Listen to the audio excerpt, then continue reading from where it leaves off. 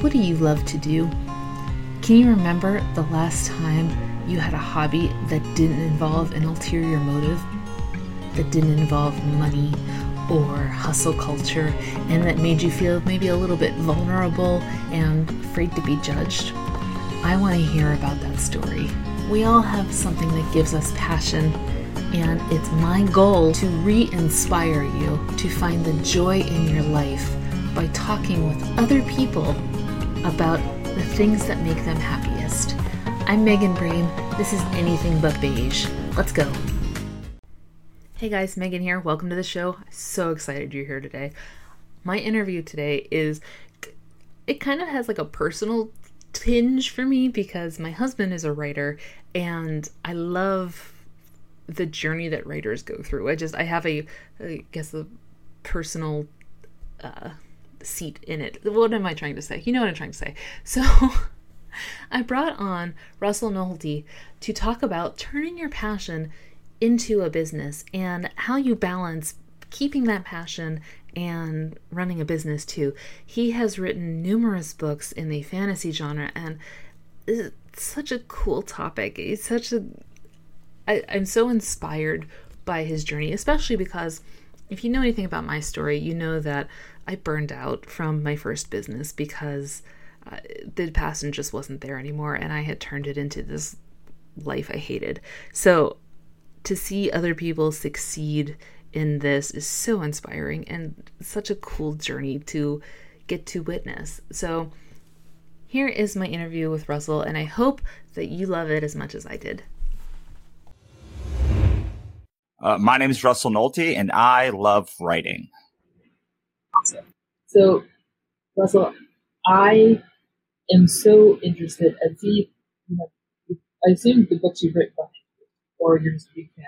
Oh yeah, there's a sum of our books. So the Cthulhu books are anthologies, but then all of these books are books that I've written, and it's really just a small collection of them. I think the stack now goes up to maybe Melissa's eye back there if I were to just line them all up, because I've written 18 novels, plus multiple graphic novels, plus I've been in dozens of anthologies myself, and then edited my own anthologies. That's so impressive. And so my husband is a writer, and so I have a familiarity with the struggle that it is to complete works and to get them published and things like that. So your staff is incredibly impressive. That was not a what do you want to start with writing, or do you want to start with mythology and monsters? Where do you think your Well, they both kind of go intertwined together, but I suppose my writing goes back before mythology and monsters. So I've been a writer since 2006, pretty heavily since 2008. So in 2006, I wrote my first movie that I directed and wrote, which you can see on YouTube. It's called Connections, and we broke it into a web series. I think it's like 10 or 11 parts now of like 5 minutes each. And then after that, I got in a car accident and I couldn't direct really or shoot or do anything because I was in a neck brace for 6 months. And I realized that writing was the only thing you didn't need anyone else to do. So I just started writing movies and TV and everything. And weirdly, I didn't write any fantasy back then. But I wrote thriller and sci-fi and romantic comedy and like indie stuff and all sorts of things. And I sort of fell in love with writing then because it was an act that you don't need permission for. When you're a director, or you're always trying to find money or a cast or something. When you're an actor, you're always trying to find a director to cast you. When you're a director of photography, you're always trying to find a crew, or when you're a crew, you're always trying to find the next person to hire you. Writing is the only one that, like, you start with a blank page and you finish with a thing. And at the end of it, people can like it, people cannot like it, people can buy it, people cannot buy it, but you do not need any permission to do it.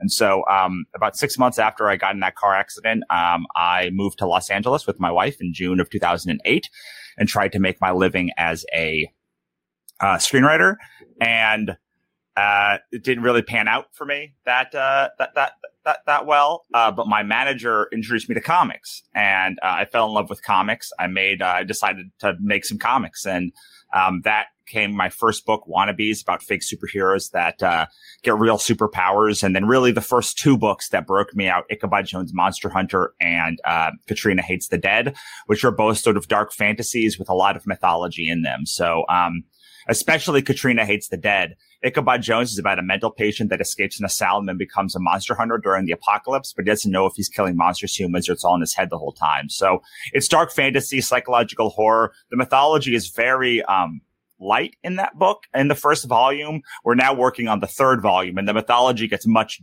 deeper as you go on. Whereas Katrina is purely a satire of Left Behind. Really, like if you at its core, it's a satire of Left Behind. It's about a girl who gets sick of living during the apocalypse. She sets out to hell to kill the devil and gets embroiled in a battle between heaven and hell. So it's really like a Judeo-Christian demonology. Like it starts 2 years after the apocalypse has ended, has begun, and like she sets out to end it. And during that, she finds, she fights hydras and minotaurs and Cerberus dogs and goes and Anubis monsters and just all sorts of like things that you would find in Judeo-Christian, also Greek and Roman mythology. And that book became the basis for my most popular book series called the Godsverse Chronicles, which takes what I learned in Katrina, or what I did in Katrina, and expands it into an entire universe spanning 13,000 years, and with another graphic novel called Pixie Dust, which sets place 3,000 years before Katrina, and then 12 stories across 4 novel collections that go from 3,000 years before Katrina and the apocalypse to 10,000 years after. That's so fantastic. But you're just blowing my mind, clearly, that I can't finish complete sentences. What I'm really interested in hearing about is how you are creating your own mythologies and blending them in with sort of minotaurs and sort of Greek and Roman mythology. So, how do you? Is it an intentional thing that you do to create these unique hybrid mythologies, or is it just something that kind of flows as you're writing? Well, the whole basis for the entire Godsverse Chronicles is how we moved from monotheism to polytheism to monotheism. So this is really crazy. I just got back from a research trip to Italy to like really codify this, but it's really crazy to go around the world and watch all of how Catholicism specifically has transformed these pagan temples into Catholic churches and cathedrals. Mm-hmm. And so like literally wiping out the old gods for the new god. And so that sort of became the basis of like, what if all gods were real? And then how we move from polytheism to monotheism. And so the book is really the whole mythology. You don't get this in Katrina Hates the Dead. You have to like read the whole Godsverse for this. But the overarching mythology is that when a habitable world is formed, all the gods come and they kind of make sure it's sustainable. Mm-hmm. And then they all leave. Leaving like a regent who's like kind of like a duke in like medieval times, to keep up the planet, make sure that they're following worshiping the old gods. And like there are different levels of dukes. Some dukes are benevolent, some regents are good, some are bad. We happen to end up with one of the worst, who is Bacchus, who's a vain drunk who turned everyone who is vain. So he convinced everyone that he was omnipotent, omniscient, and omnibenevolent, which is like a circle I can't square. It's the circle I can't square for Catholicism as a lapsed Catholic. Mm-hmm. And then he also his vanity made him transform all of the temples and force people to basically worship him and him alone. And made it a sin to even worship any of the gods that like they're supposed to be worshiping. So that sort of became the basis. And once I had that basis for like how all of the sort of monsters of mythology could be on Earth, and that all of the gods were real, it became kind of organic to start with the Greek gods, which is where we really start with the first Katrina books, and then move out into Norse, Egyptian, Hindu, and a bunch more. So you sort of see it expand out as time goes on naturally. But I felt like I had to ground it in something. So the first story is all basically Judeo-Christian and demonology. And then the next two stories are all Greek and Roman. So in the second book, she sets out to kill the Greek gods. In the third book, the Titans. And then the next set of stories, you introduce the Gods Church, which is the sort of the intergalactic organization that protects all gods. And so that's how we introduce Norse gods into it and Egyptian gods into it. And then we run all the way back 3,000 years and really focus on hell itself. So the thing that I am most interested in all of mythology is hell and underworlds and like what happens after you die. The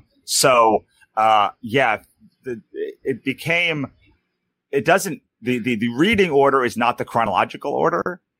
So things happen at different times of the world, but I really wanted to expand kind of out from like one mythology where people would be like grounded and then move out into more and more and more complex things as time goes on. Really? So it seems, I mean, saying it just seems huge and really overwhelming. So how do you, what is your process to start this and then to expand it into one series? I don't know if I realized how big it would be. So for instance, there are so many overarching like things that are similar about all mythologies. Like there's always a god of the underworld. There's always some sort of underworld, whether it's Helheim or hell or the underworld. There's always a devil, or like some sort of demon or God in charge of that underworld. There's always a god of the sky the god of the sky is almost always the person who's like the leader of the pantheon, whether it's Brahma or Odin or Zeus or Inara or whatever it is. There's always gods of war. Like, so there's an analogous almost to all of these things across all religions. And going all the way back to Samaria to now.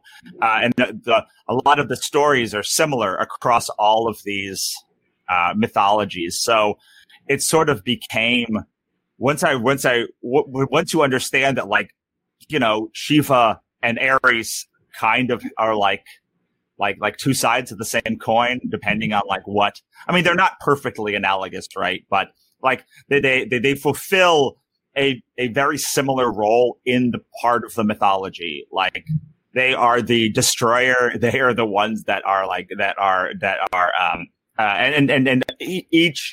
each mythology kind of has that. And many mythologies have a male god and a female goddess.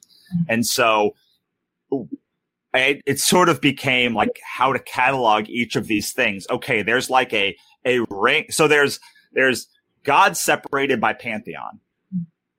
And like then they are just like we're separated into countries. And then they all kind of control different parts of the universe. And then there are like a class of god that is like a love god or a war god or and they're not perfectly analogous. Like I want to make sure like because each one is sort of slightly different from other ones, and many of them like have 5 or 6 that are like he's the god of war and the god of love and the god of thunder, and like so you have to make some sort of like logical leaps to just make it all make sense. But I tried to put some logic behind it. And then if you understand, okay, so like the Greek gods control this part of the galaxy and the Norse gods control this part of the galaxy and the Egyptian gods control this part of the galaxy, then you sort of can work it like a world, right? So like okay, so this is North America and that's South America, and these are how they communicate with each other, and like these two don't like each other and these ones don't like each other. But just like I have friends who are Russian, even though Russia and America are not like close allies. So it just kind of I have a degree in sociology along with broadcast journalism. So thinking of things in that way of like, these are groups of people, and this is how the groups act, has always been very intuitive to me. And then from there, you can take something like the God's Church, which becomes sort of the crux of a lot of the stories in the future, at least. And you can say, okay, so we have a God's Church. The God's Church is like the CIA or the FBI, and their job is to protect and track down things, and like different people, like it becomes sort of the node where all of these gods kind of come between. And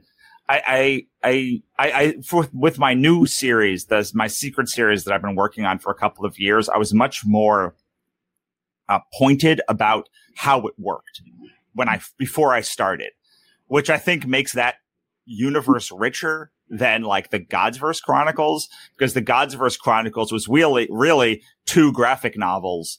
And then I was like, how do I connect these together? Okay, there's a lineage of hell.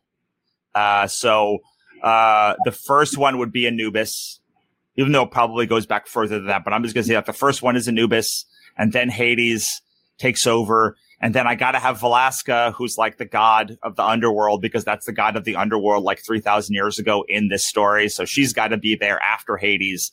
And then after Valaska, well, the devil is the devil in Katrina. So the devil has to be the one to take over. But like, how do you get from a god to a devil? And that sort of, and to an angel. So that sort of merged from there. It's like, okay, so maybe things start going downhill once Lucifer takes over, because Lucifer is not a god. He is an angel, which means he does not have the capacity maybe to govern hell in the way that a god would govern hell. And so, all right, so now things go downhill from there. And then all of the gods leave, and they leave Bacchus in charge. And like, Bacchus doesn't care about any of this stuff. He just wants to like get drunk and be left alone. And so he abdicates all responsibility. And I'm like, well, there's been a lot of kings in the world that have like abdicated the responsibility, who were just trashy and horrible. And so I kind of took all of these things that I know from history and mapped them onto how like these socio-political machinations of gods work. Mm-hmm. And sort of that one built out organically. I think it was very hard to get it all to work in one thing, because I had these 2 disparate pieces and no intention of building a universe around them. But I think having the sort of anchor points also helped ground the narrative. And then once you have all of sort of the overarching stuff, telling a singular story is actually pretty easy, because you're not going to find all the gods. You're not going to find all the gods in any one story. No story has all of the gods. So when you look at mythology, usually there's one god, maybe 2 gods involved in a story. So you really can go through that way there and say, okay, so I want this story to be about this main god, these minor gods, and then like they all come together in this way. What I was thinking as you were saying that is sort of standard capitalism.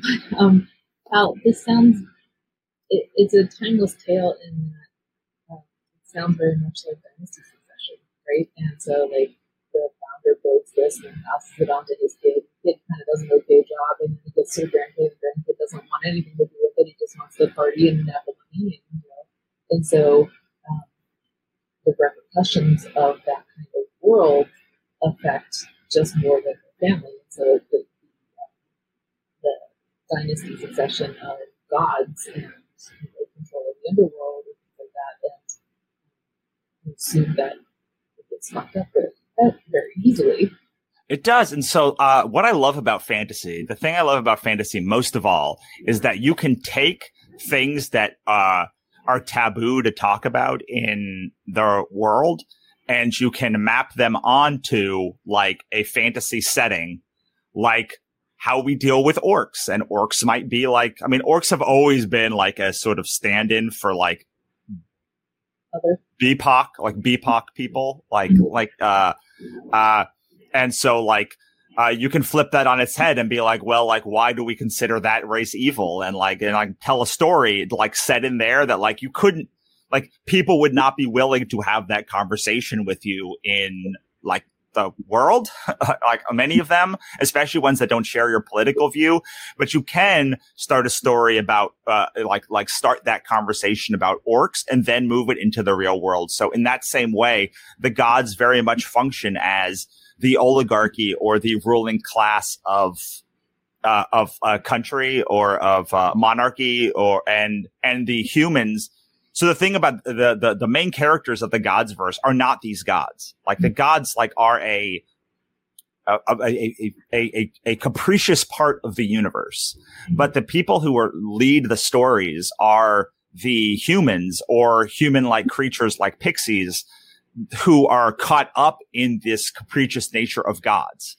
And I thought that it was really important because I am very much about class warfare, like discussing like class and like the ways that we have agency in our lives. And so the books become very much about like humans, regular people, proletariat people who have some control and some agency and are fighting against the bourgeoisie or the ruling class, but setting that in a world that has nothing to do with that. Like, you know, I set that in a world of gods and humans and the universe as a whole. Instead, it acts as America or acts as the world, but there's not, like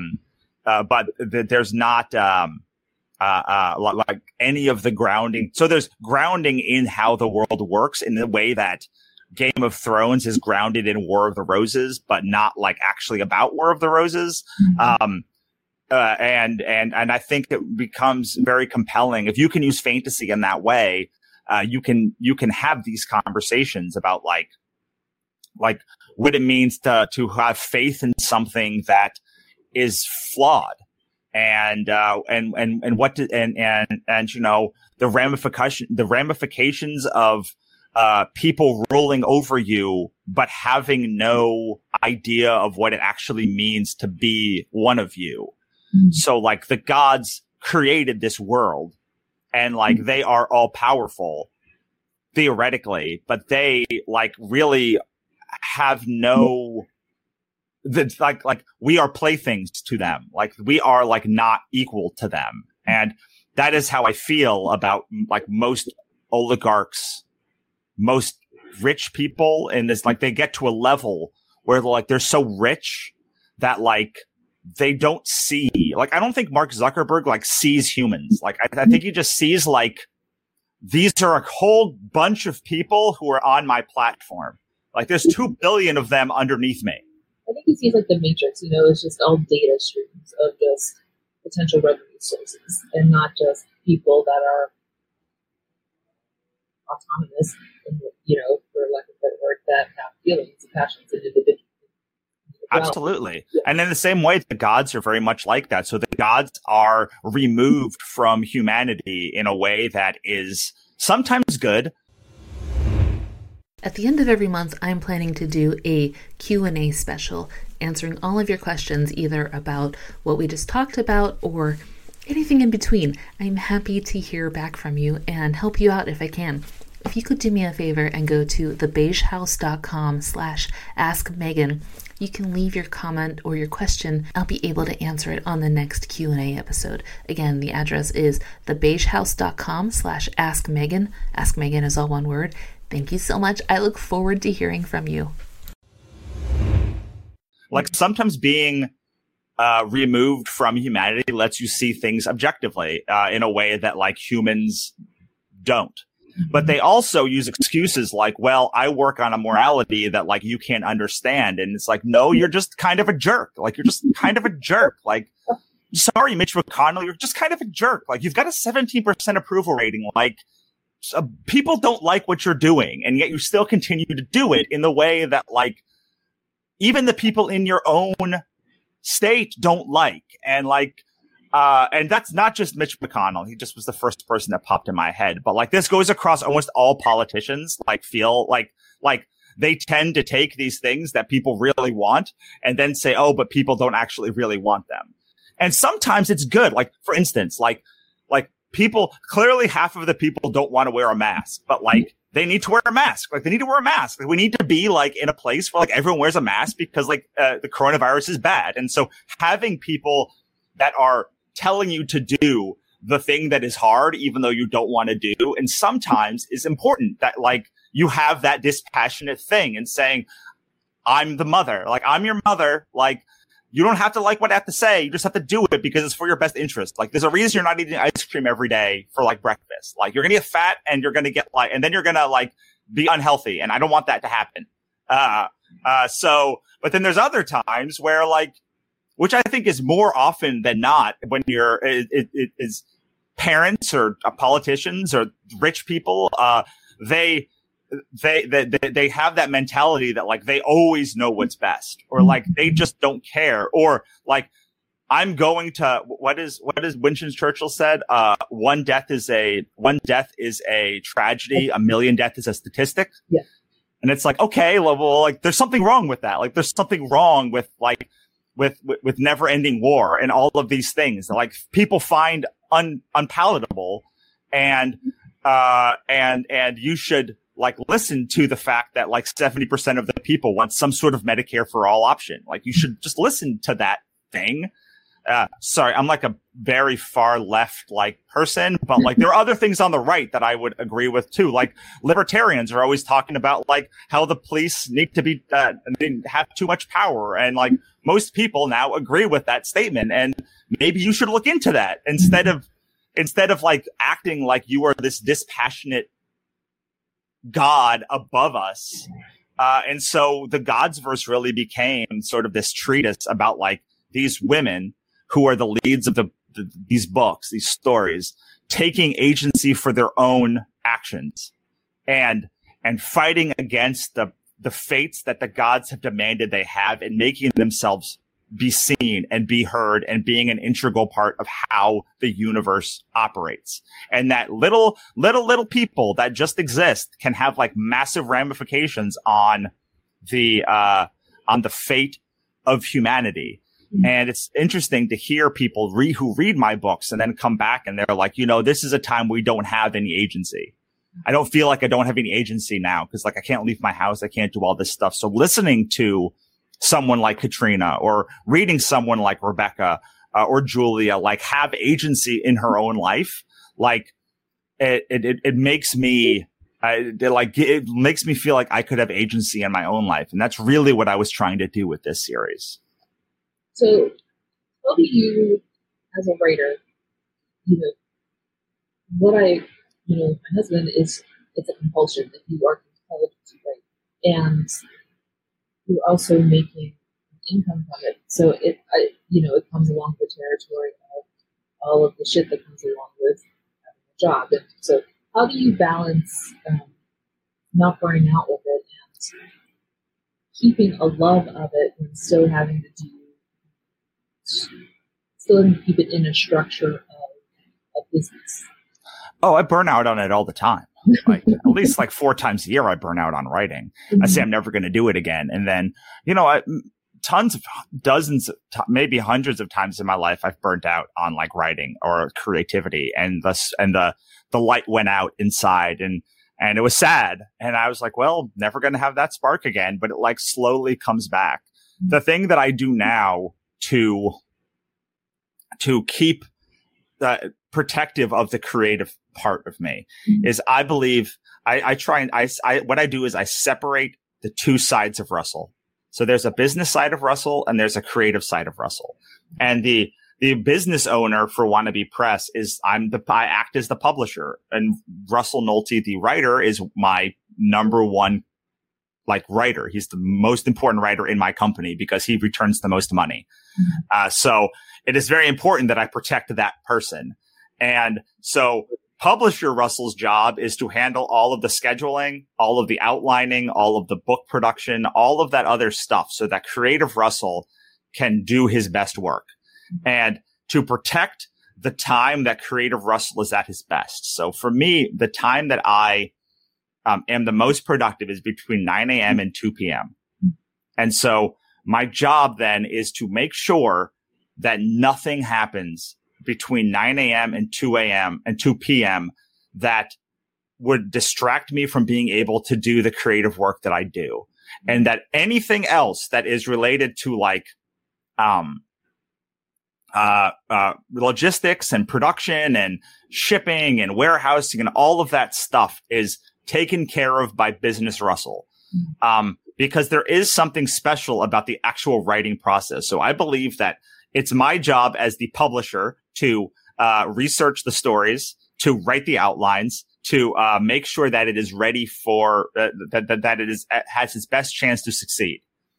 And I believe that it is also my job to handle the covers and and deal with the editing and the proofreading and make sure that all of that stuff is covered, so that when 9 a.m. hits, creative Russell can take over, and for 5 hours he can write 5,000 words. And that is the goal of creative Russell, is to get 5 hours of good stuff a day, so that Business Russell can work for 5 more hours doing all of that stuff. Now, I say that there is a caveat where certain days become different. So for instance, I just got a big shipment of books in that I have to spend at least the day packing and shipping. So creative Russell is just taking a vacation on Thursday, and and most Mondays recently, and for the past 3 months, most of my days, have been, Mondays at least is a promotion day. So I am doing mostly like meetings from 8 a.m. to 3 p.m. and I'm not doing any writing that day. So again, creative Russell gets off on that Monday.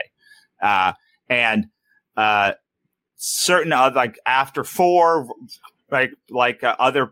other Russell takes over. And then if I'm doing a launch day, so I can't usually write and do the first 2 days of a launch, or especially the first day of a launch, are pretty stressful. So I can't really write on that day. So there are certain days that are an exception to that rule. But for the most part, my goal is to spend most of my time, writing, for 5 hours a day, getting 5,000 words in, and then making sure that all of the other stuff is taken care of so that creative Russell can do his best work. So how do you protect that creative Russell? How do you, it's such a mind shift set, right? Mindset shift of being creative and not letting all of the other stuff as you create, right? So, well, the first part is really you have to know when you're at your best. Like when you're at your best for the creative. Most people don't know that. Like it might be 10 p.m. to 3 a.m. I don't know when you're most creative, but everybody has a time where their brain sort of comes alive in the creative time. And it's really important that you sort of track that and know when that is. I thought at one point it was 7 to 3, but I needed some time in the morning to get myself together. And so it really became 9 to 2 became the real time. And some days, I start at 8. Some days I go till 5. Some days, today, I sort of have to shift everything, because I have some stuff to do in the morning that I literally could not get out of. So I absolutely had to do it then. So those, there's again, exceptions to those days, but on a consistent basis, you're most creative at certain times. It just the natural flow comes to each person differently. And it might be for 2 hours. It might be for 3 hours, or it might be for 8 hours. It's important that you understand that the marketing and stuff has to get done. It has to get done, but it should not be getting done in the time that you are most creative. Whatever that time is.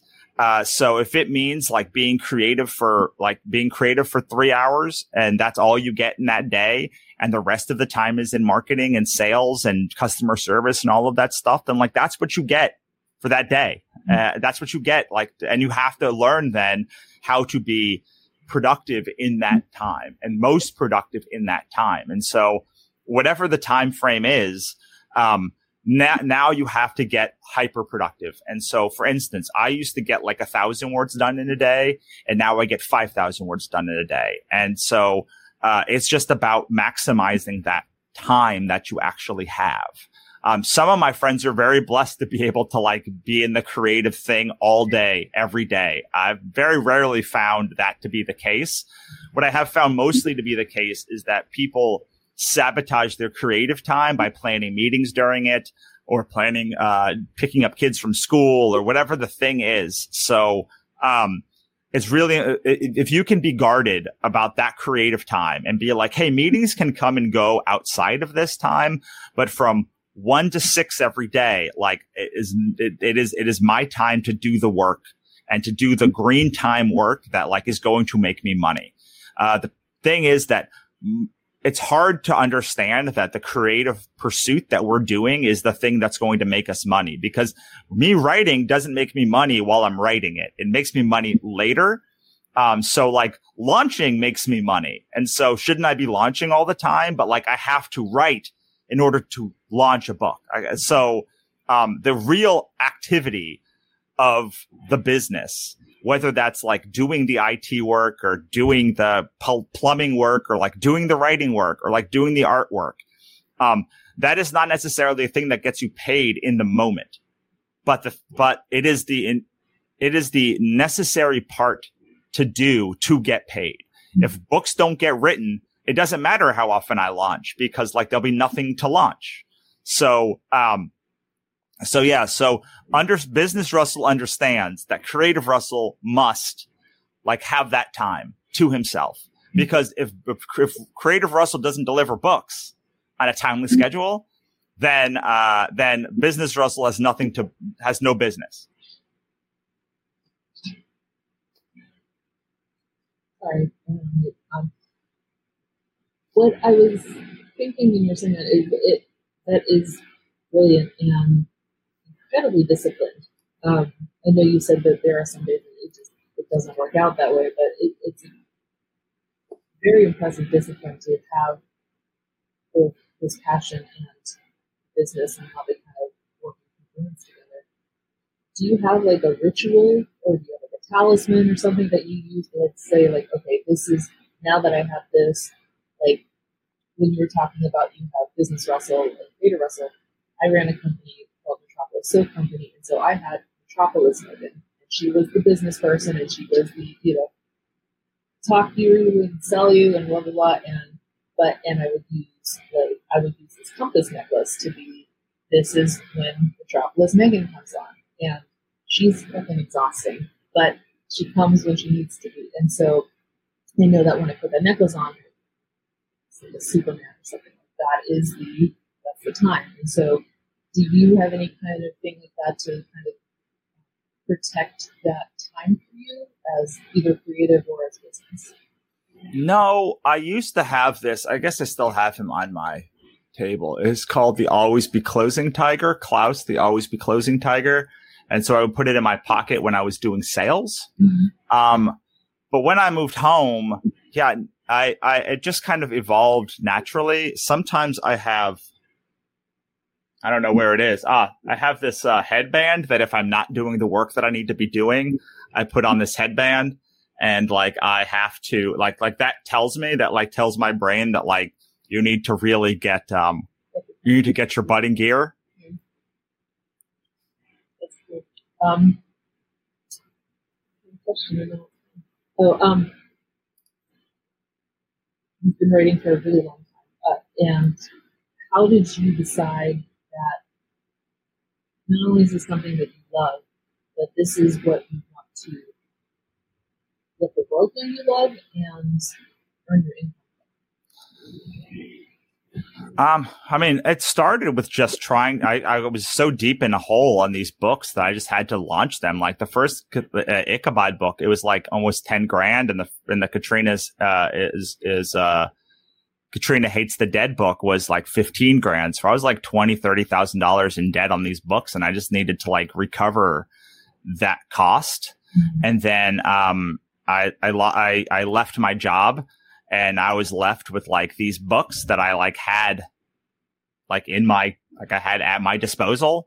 And so it kind of at the beginning was just like survival. And then they started selling and allowed me to do more and more and more and more stuff. But the beginning was really just like, I need to break even on these books and like find a way to make this profitable.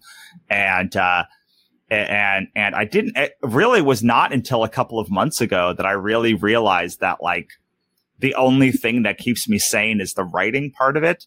Like, I'll be honest, like writing is a terrible, terrible, terrible job profession choice. Like it is low margin. It takes forever to write. There's insane competition that are driving the prices down. Like there are, you're competing with KU. If you're wide, like you're competing with just so many other places that it's, if I was smart, I would do literally anything else.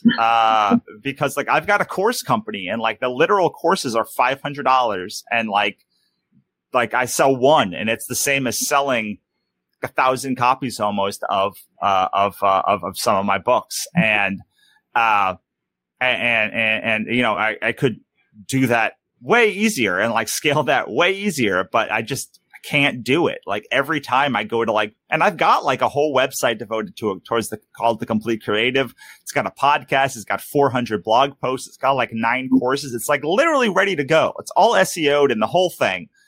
But I just can't get myself to like do it. Mm-hmm. Whereas I can get myself to do the writing. I can get myself to do the studying. I can get myself to buy the courses and take the courses and like work on improving and like spending time talking about it and discussing it and reading and doing all of the things that I need to do.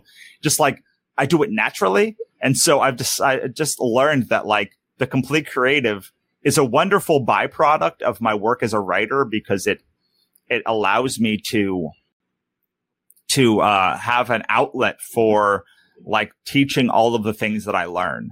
Mm-hmm. But like, I have no passion for like figuring out how to sell courses. Like I'm not going to take Amy Porterfield's like go and make a webinar course. Like I'm just not going to do like any of the things that I need to do to like sell the course. Mm-hmm. Now, if someone comes along and is like, I have a plan to sell your courses and like give me X amount of money and I'll like make the courses profitable. Like, yeah, like I will clearly look into that. And I have many times before. But as far as like, I deal with depression and anxiety and like Graves' disease and migraines and all of this stuff in my head. All of the bad voices in my head, and like the course stuff doesn't quiet them. The writing quiets them. And the writing makes me feel like I have control over a world that is uncontrollable. And so, it's just the thing that like, if I was doing the course business full time, I would still be writing as much as I am now. So I'm like, I might as well just make less money and like try and get the books going. And then I don't have to like do this in my spare time. I can just do this with my all time. Yeah. But I'm not, it's not a good business decision. It's a horrible business decision, but, and I'm smart enough to know that, but also smart enough to know that like, it's the only decision that will work for me. And I literally only maybe in the past 3 months, like really came to that realization. And I've been doing this now since 2006. So almost 15 years. And I just learned it about myself. And my wife is like, duh. But like, I just was able to be safe. It's sort of in the way that, at a certain point in your profession, you have to choose. You either can be a creative or like a publisher. And like you can't really be a great publisher and a great like creator at the same time. Like you can do good creative work, as a publisher, and like your spare time, but like your job either has to be growing the publishing or growing the creative part of your business. And I thought I could do both for a while. And I realized, again, not that long ago, maybe like 3 or 4 years ago, that like I was successful enough that I had to make a choice. And either I needed to become a full line publisher, or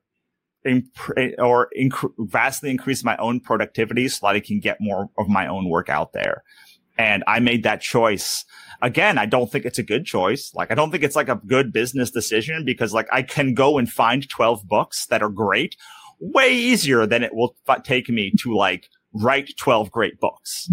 But I just had no passion for other people's stuff. Like, I love it in our anthologies, like, but aside from the anthologies, which I'm in and I edit, it just is very hard for me to have passion for like someone else's work, anywhere near, unless I am involved in it at some level.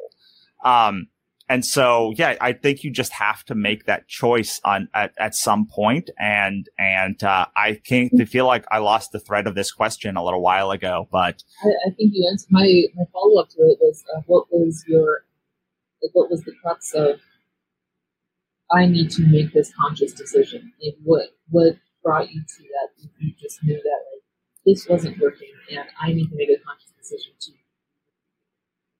Yeah, I think I just had to, at some day it just became clear. Like, I don't think there's I do these things like once a year at least. Usually it comes 4 times a year where like I'll just take some time off. Like, I take all of December off to just like study what went right in my business.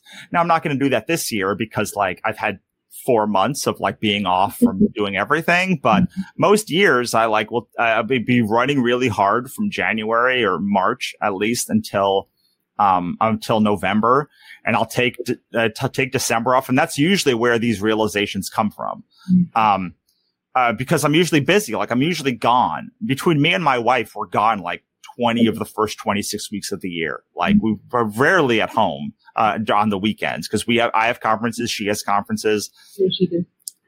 She works with autistic children. So she's a research manager. She's the head of research for a company. She has some title in research, which like is nebulous right now. So she does her conferences. I do my conferences, and, you know, very rarely do I get 6 months to sit at home and like think about this stuff. Mm-hmm. And so I'm pretty sure that this would have come to me at some point in the year. But because of how I was having to restructure my business, you know, I didn't have to restructure it. It was working fine last year.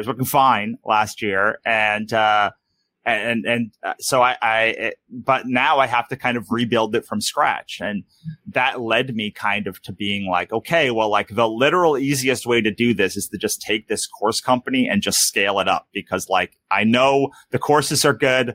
Like, people constantly tell me the courses are good. Like, we've had a bunch of sales in them, and yeah, like you can just go and do it. And then I wake up the next morning and be like, so just go and do it. Just go and do it. Just go and do it. Just go and do it.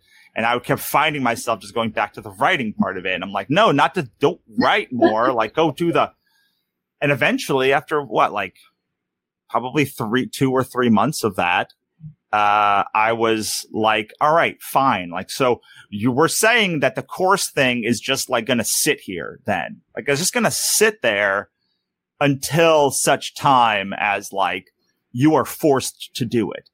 And my body was like, yes, that's accurate. If you are forced to do it, then you can scale this business. Like, if you have no other recourse but to like, you must have money, you can then go and like invest the money to scale this business. But until such a time as you have no choice but to scale this business, like, you should focus on your writing, because your plan A is still not off the table yet. And that's something that I learned a couple of years ago. Like, I remember when I did my first graphic novel, and my work itself like raised like $25,000 at launch. And I was like, oh my God, like I might have a plan A, like the plan A of my like career might actually happen. And I don't have to publish other people's work, and which I was fine doing. Like I like publish, like it's fine, but like it's not like where my passion lies.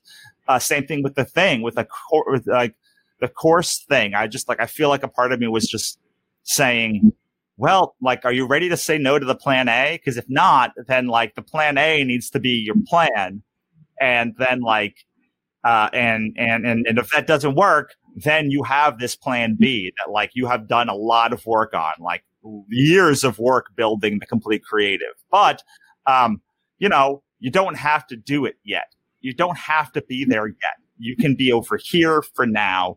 And that is what felt good to me. And that is what gets up, and I can still like do that work. And and until I can't do that work anymore, I'm just going to keep doing that work. And it's very hard work, and like it's very low margin. But it's the work that my stupid brain has decided is the only work that matters to me, really. You and I run so parallel. I have this, but I also have Megan Brame and another podcast that Stops Up in the Business. And I do those because I like them, but more I know how to do them. Like I know how to teach people marketing. I know how to, so I do that. But I love the Beige, and Beige has it. I love it. It's my compulsion and it's my love. And I have these two separate entities, and because I know that if I really wanted to, that could be so profitable, and so, but it's there because I know how to do it, and so I should. Whereas this, not as profitable, but it's what drives me. It's the thing that I want to do, and I want to get out of bed, and I want to talk to people. So I completely sympathize with what you're saying. You have to go. So, but I have more questions for you about self-care and things like that. So would you? You can keep going for a little bit. Yeah, let's do it. So, a lot of the underlying things I hear you saying are that you take this as the method of self-care. Like, would you agree with that accurate? I think so. I mean, it's also my way of self-punishment, but like, yes, it's, so it's hard because like there's this pervasive thing that like your hobbies need to be the thing that like you're always trying to monetize your hobbies, right? Like there's this thing that comes around, and I feel like I've done a very good job of monetizing my hobbies because like writing and reading are my hobbies. Like those are the things that I do. And like, but on the other hand, like it's hard to watch something you love like hurt you. So I mean, I was suicidal at this point last year because I had these book launches that did not go well at all. Like, for instance, I would spend $2,000 on a book and I made $20 on that book, like when it launched. So I had this whole big unit. The Godsverse Chronicles, the first time they launched, like they were not successful. Like it wasn't until I relaunched them earlier this year and repackaged them that like they became profitable and like wonderfully so. And it's been lovely, to watch that happen finally. But yeah, it was like so bad last year, and I was able to turn it around and have like 3 or 4 now good launches in a row. I went from that to like doing a Ichabod launch for $15,000, $16,000, and then the Godsverse relaunch was about $10,000, and then the Cthulhu is Hard to Spell second book that just came into my warehouse yesterday was like $31,000. And then the last one we just finished was like $9,500. So like 4 good launches in a row. But this time last year is really in a bad place. And, I realized that the reason is because I had tied my self-worth to my success. And which is great, feels really good on the way up, especially because like, writers, despite the fact that they don't really like talking about money, are quite entrepreneurial, and creatives are quite entrepreneurial, and they have been forever. Like creators were some of the first entrepreneurs because like there's no real job for a painter. Like a painter just doesn't have they don't have a job. They have to like figure out how to like make a living like outside of the job. And same thing with writers and same thing with other people. So, while some people do have jobs, outside of the writing part of it by itself is just like, and the creative part itself is like freelance entrepreneurial, like at its core. And I wish more people would like embrace that part of it, because it's just like banking is not by nature entrepreneurial. Like florist is not by nature entrepreneurial. Like there are all these other jobs that like are not by nature entrepreneurial. Like you can go if you just want to be a florist and work for like a florist who exists, but it's really hard to like find a like writer that exists and just like then also you can be a writer, because if you're working for a writer, you're usually an editor or a proofreader. You're not doing the writing part also. On some level, like with artists, if you're making comics, then you're also like potentially doing backgrounds or fixes or something like that. Or painting, maybe you'll get some like background work as like if you work for a painter. But like usually, like if you want to be a painter or a comic book artist, like you've got to go and be a comic book artist. Like you just got to go and like do it. And same thing with like almost every creative pursuit, except maybe like things that would work in a marketing or advertising agency, like graphic design or like copywriting or something like that. Mm-hmm. There's just an inherent nature to like creativity and entrepreneurship.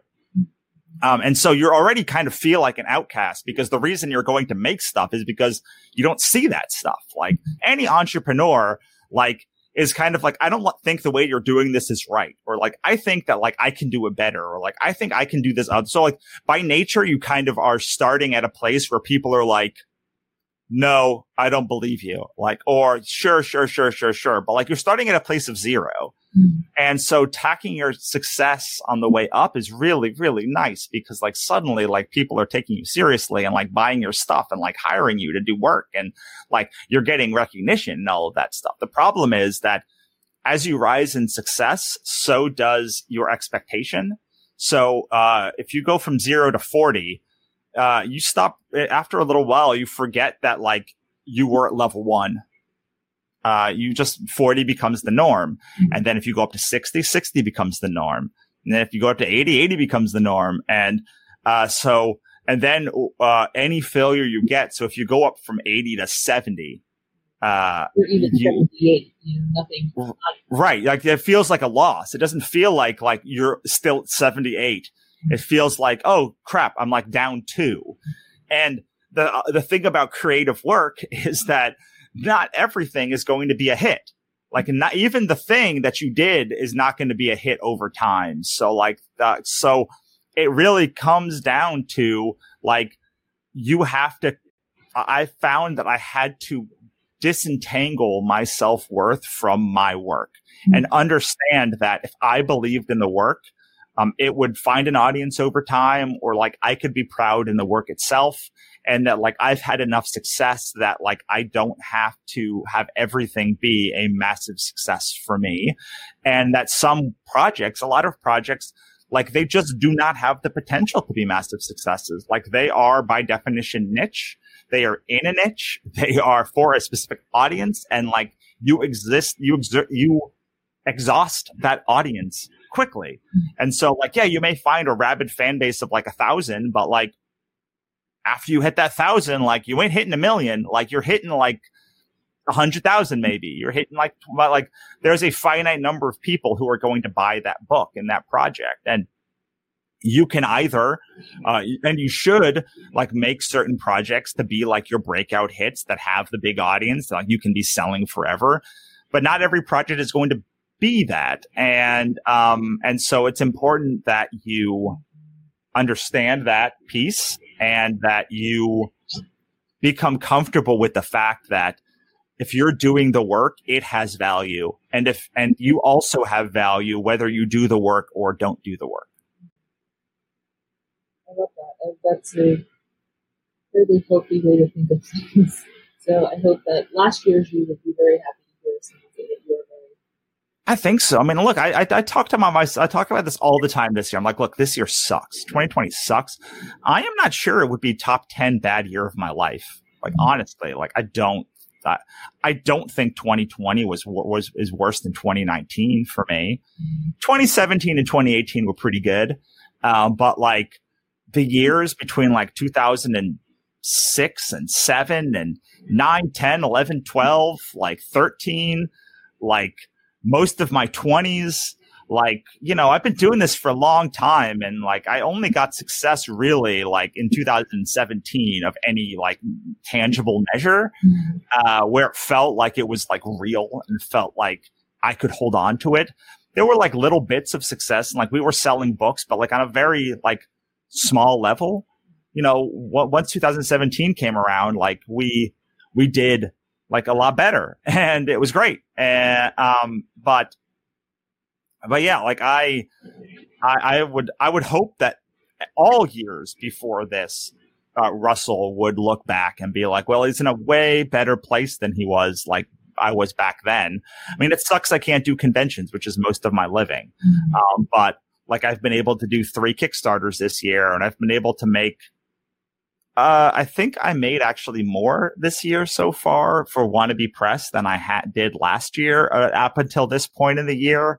I still don't know how that happened, but I mean, I'm not confident that it will continue until the second half of the year, but it was really interesting to look at this year and be like, well, for the first 6 months, like Wannabe Press money, at least, like we are doing like all right for ourselves, because of the Kickstarters. We only did 1 Kickstarter last year, and we did 3 this year. We did 0 in the first 6 months of last year, and we did 3 this year in the first 6 months. So it really like helped keep the momentum up. Of course, I was planning on doing shows as well and like really getting to the next level, but I'm happy that we can just like kind of maintain what we were doing before, and as I try to move towards a business model that is going to be better for me, because I don't think shows were very, I mean, I like doing shows. I love doing shows, but they are brutal, and like they take a lot of time to recover from and build up to.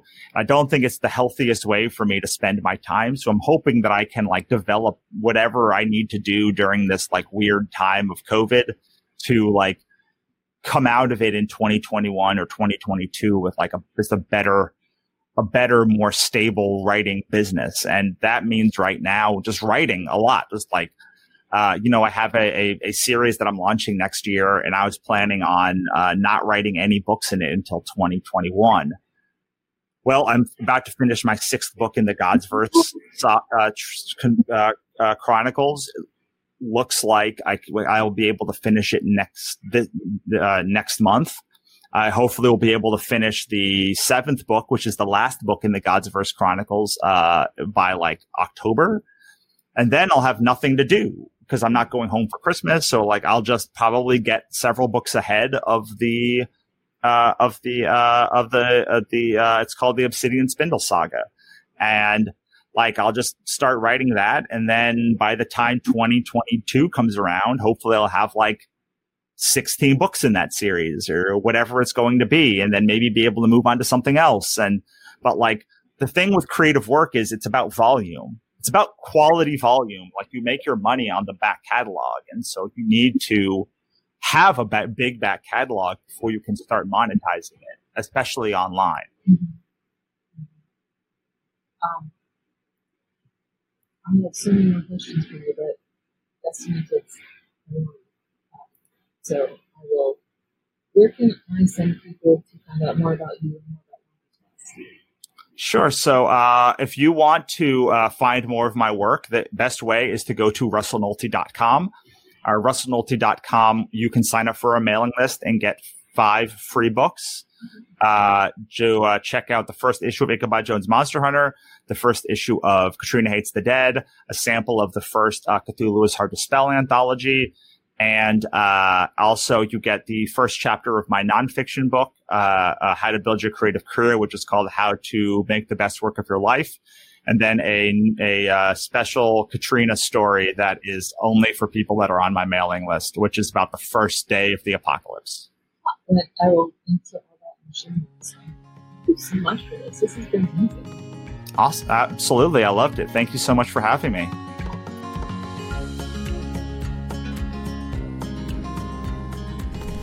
Hey guys, Megan here. Before you go, I would love to ask a favor of you. It is so helpful to have reviews on new podcasts, as it really helps iTunes, Stitcher, Spotify, all of those guys find out that you're really enjoying it and that they should show it to new people. So if you wouldn't mind just leaving a quick review about what you think about the podcast, I would really appreciate it.